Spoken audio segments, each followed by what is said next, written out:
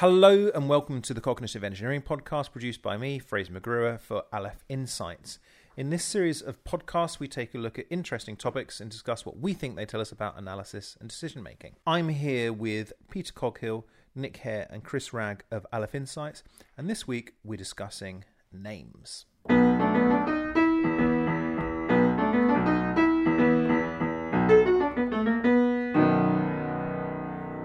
Peter, you've got something to tell us, a little story to tell us about names. Yeah, there was a fun story in the BBC a few months ago about men taking on the name of their wife when they were married. Like Hilda, Janice, for example. Yeah, well, not as their first name, but taking on their wife's surname. So the men would essentially have a maiden name.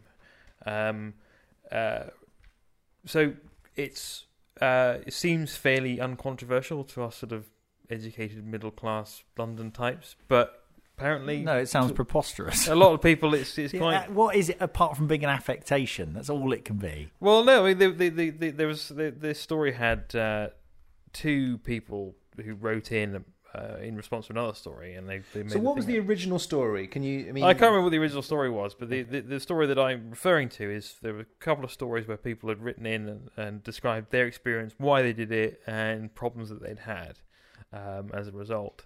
The reasons are sound. They took their name because their wife was an only child, and so the name would die out. So just out of affection and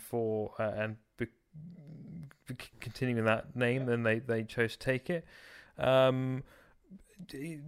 Just rational reasons. Why does one name? Why should one name have any more prevalence over the other? But the story is all full of positive things. Like they relished in sort of recoiling against the man by waiting for being delighted to take a male and fill out the maiden name box because they knew that would in some way confuse the system. They're doing it to make a point, basically. No, I don't think that's well. I think it wasn't in one of the instances. Wasn't the name actually quite a rare name that was sort of in danger of dying out? It was just a rare South African name. You could give that name to your children without bypass. Get rid of the middleman and not bother changing your own name. That's a good point. People who are doing this are doing it to make a point, and I've got no problem with that. But let's just be honest about it. They're doing it to make a point. Well, that may be. But anyway, not what. So, but what was interesting, I found in the stories, was that the problems that they faced. So there was one of the chaps he managed various portfolios in terms of property, and his boss sort of almost demanded that he reverse this decision. Massively overstepping the mark in terms of as an employer, but saying you should have consulted me first before you change your name because all your clients know you as this one thing. When actually, I think if you spoke to most of the clients, they probably get it, right? They probably understand. We're going to have to change the name of the company now from Smith and Westerby to Zagosian and Westerby. Well, it's a big cost in terms of the stationery. But so there was this sort of negative reaction from the boss, and were there other negative reactions? Yeah, I mean, so there was from one of the chaps from one of his families. They felt betrayed. They felt this was a terrible slight on them that one of their offspring had chosen to ditch their name in favour of another. So yeah, but why? Lighten up, guys. I mean, what's wrong? It's only a name. So yeah, I've got quite strong feelings about this, actually, surprisingly so. But yeah, what do we think, chaps? Well, I was going to say that it begs the question why do married couples have the same name in the first place? And I think there is value. In terms of the information you're giving to other people, there is value in a family unit having the same surname. So I can see why that convention applies, regardless of gender. And that, what it does is it effectively then when you have children, it sort of informs everyone that you're part of this same family unit. And if you want to signal that to other people, then that's a valuable thing to do. But I think there are obviously going to be interesting issues coming up. Now as we get more and more same-sex marriages, if there is, because obviously there's no particular reason why it should be tradition should state that it should be the man's name that gets taken, but you need some way of deciding. You can't continue double-barreling names, for example. That only works for one generation. What do you do after? I did get thinking that would be quite a fun way of tracing genealogy, and you get two to the power of number of generations length of name. Yeah. But you retain all information about. If only there was some way to unambiguously tell someone's lineage, for example, by testing something physical about them. But that'll just have to remain an impossible dream. Yeah, I mean, given that we have DNA, why does it bother people so much about what names their kids have? And I say that as someone who it does bother, like the fact that my kids have my name, because I'm an only child and I come from the next generation up. There's 4 of them, and I'm the only child produced out of that 4 brothers and sisters. And so, I feel like it's great that my name carries on. Kids care about names. They talk a lot about the fact that I've got a different name to my partner, and that they're sort of one or the other, or are they both? And obviously it is a key thing, for us to get worked up about. But I can't think of any reason why. There's no really good reason. I suppose it becomes relevant to your identity. So your name becomes relevant to your identity, and the reason for that is probably because it is some signal of information about yourself. So if you value where you come from, and if you value who your sort of ancestors are and so on, then and that becomes part of your identity. Oh, I'm a person from this this place and of this particular group. Then name is part of that, because it carries some of that information. I think this is really an issue about the roles that names play in divulging information. Yeah, and I think it's interesting that we have the bit you can't change and the bit you can change. That's a really good compromise, actually. So you have your family name, which you can't change unless you're going to be, going to really go out on a limb, and that gives information that about your heritage and your cultural background potentially, and various other things. And then you have the short-term bit, which is what your parents chose to call you, which tells you a huge amount about them and about the kind of culture that you come from. And about your social status, probably about your income. It tells you lots of information. Your name. It's almost it's almost analogous to your sort of part of it being us as individuals being formed by our choices and the environment we exist in, and our genetic inheritance. The name sort of the 50-50 element of it almost sort of mirrors that. I mean, sorry, I was just sitting here thinking about our names. I mean, you three have got really sort of, and I guess what you can tell about someone from their name, as you were saying, from their first name. So we've got Peter, Nick, and Chris, just very kind of solid, traditional names, and you kind of look like one would imagine a Peter, Chris, and Nick to look like. Barely distinguishable from one another. Yeah, I mean, but that's the white, thing, right? Middle class, middle aged. I mean, exactly, and so a name, when you hear somebody's name, for the first time, you form a picture of them in your mind, and that's there's nothing doing that other than the information carried within those words that form their name, and that can be useful to us, right? So we're like, oh, okay, this person's male, if they've got a male name, and I know roughly what kind of person I'm going to be meeting, so that's useful. How old they are, all that kind of stuff. But it can also obviously be bad. So there've been several documented studies showing that names associated with particular ethnic groups are less likely to be called forward for job interviews from identical CVs, but one with perhaps an African American name and one with a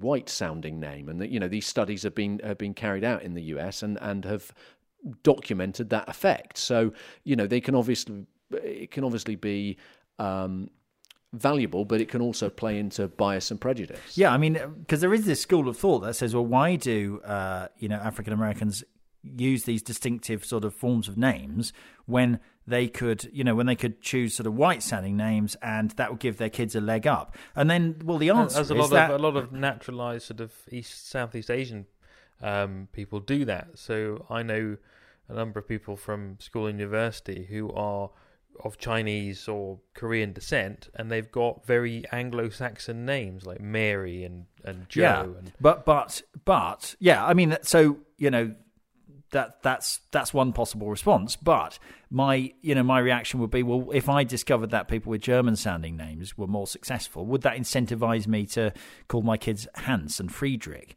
Well, it would feel wrong to do that. It clearly is important to us not just to choose names that are going to be successful, but choose names that are going to be in some way reflect us. Which are going to respect our own heritage. Yeah, so, the reactions you were talking about in those cases where people were sort of not disowned by their family, but certainly slightly ostracized by their family for ditching their own name against convention, shows that names are an emotive thing, and you don't necessarily own your own name. It's shared by a surname is shared by those who also have the name. But I think it also demonstrates essentially we're talking about sort of cultural norms here, and just how emotionally attached within a culture we are to the idea that a man keeps his name when he marries. Yeah. And just how uncomfortable it is for everyone else or anyone else. I mean, if I was working with a person who did that, I would feel very odd about it. I wouldn't go and tell them to change their name, but I would find it really strange. You gossip about them around the coffee machine. I definitely would. Definitely. I would harbour the suspicion that they would be divorced a year later, and he would be stuck with having to go back to changing his name back. But I mean, this it's, and I can see why this is a quite a controversial issue. Because the convention, well, I mean, it goes back beyond sort of law, but was kind of enshrined in law in the coverture laws of the Middle Ages, when it was almost mandated that a woman took on her husband's name, and that was signalling, the fact that in law, he took over her legal obligations and legal rights effectively, and that was enshrined. So, I completely understand the feminist movement against the sort of patriarchal, approach to taking on the man's name, but there needs to be some system for deciding, when two people with surnames come together. You can't, as I said, continually double barrel, or you can't, always use as a middle name. So what is the most sensible way to decide how to pass on a name now? What is fair? That doesn't. Peter's going to say that there's a blockchain based solution. Well, I'm going to say everyone should have a randomly assigned number, like an IP address. Yeah, but I think why not have eternally double barreled names? You just choose one at random on any given day, but your name, I mean, there's no constraint, is there, in data storage anymore? Why couldn't you just carry on? So I think there's just a constraint in kind of practicability of saying things. In France, for example, the the woman, as her legal name, retains her own name, but in day-to-day life uses her husband's name. I think that's the way they I think the major stopping block is just kind of bureaucratic processes, because it's easier to produce a form that has 2 fields, first name, surname, and not on a sort of endless stream of possible examples of previous names also known as, and it's just people want legibility on their data sets. But there is a guy I wanted to get this guy's name out. He was an aristocrat who died in the 1960s. He was served in the First World War. Was injured, but and a big landowner, quite wealthy family. His full name is George Henry. There's his first 2 names. Right. That's the sensible bit. That's the sensible bit. And the first part of his surname is Lane Fox, double-barreled, hyphenated, and then Pitt Rivers, hyphenated. So he's got 2, because his parents were both double-barreled, and he double-barreled the double-barreled bits. So there's precedence for this sort of... was it George Henry Lane Fox Pitt Rivers? Yes, right? yeah. It's George Cool. Henry. Well, what would your Lane Fox, name? Pitt Rivers. What would your name be if we all? Yeah. My name would be... If you had all 4 grandparents, if they all had their name, if you were able to double barrel it up, what would you be? I don't know. I don't know my grandparents' names. They all died about 50 years before I was born. I'd be. I think I'd be Hare Cornell Hanny Joyce, which they don't all work together really. And then you've got to decide what order they go in. Do you put the paternal name first? Yeah, or the you see, I maternal just name don't think this is a practical solution. Yes, we're already confused. Exactly, and so there must be somewhere, and also you would lose the information value, or rather you would lose the information succinctness.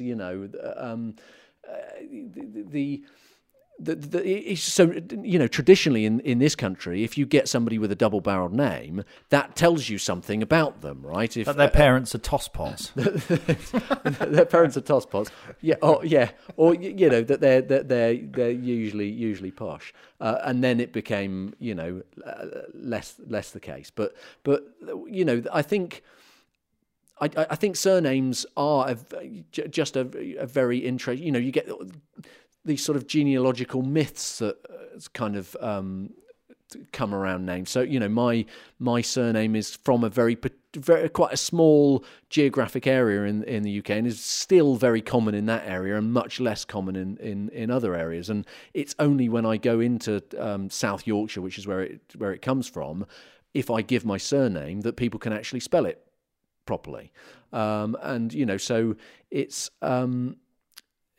it's just an interesting phenomenon that we need to find some modern equitable solution. Anyway, I've got some practical advice.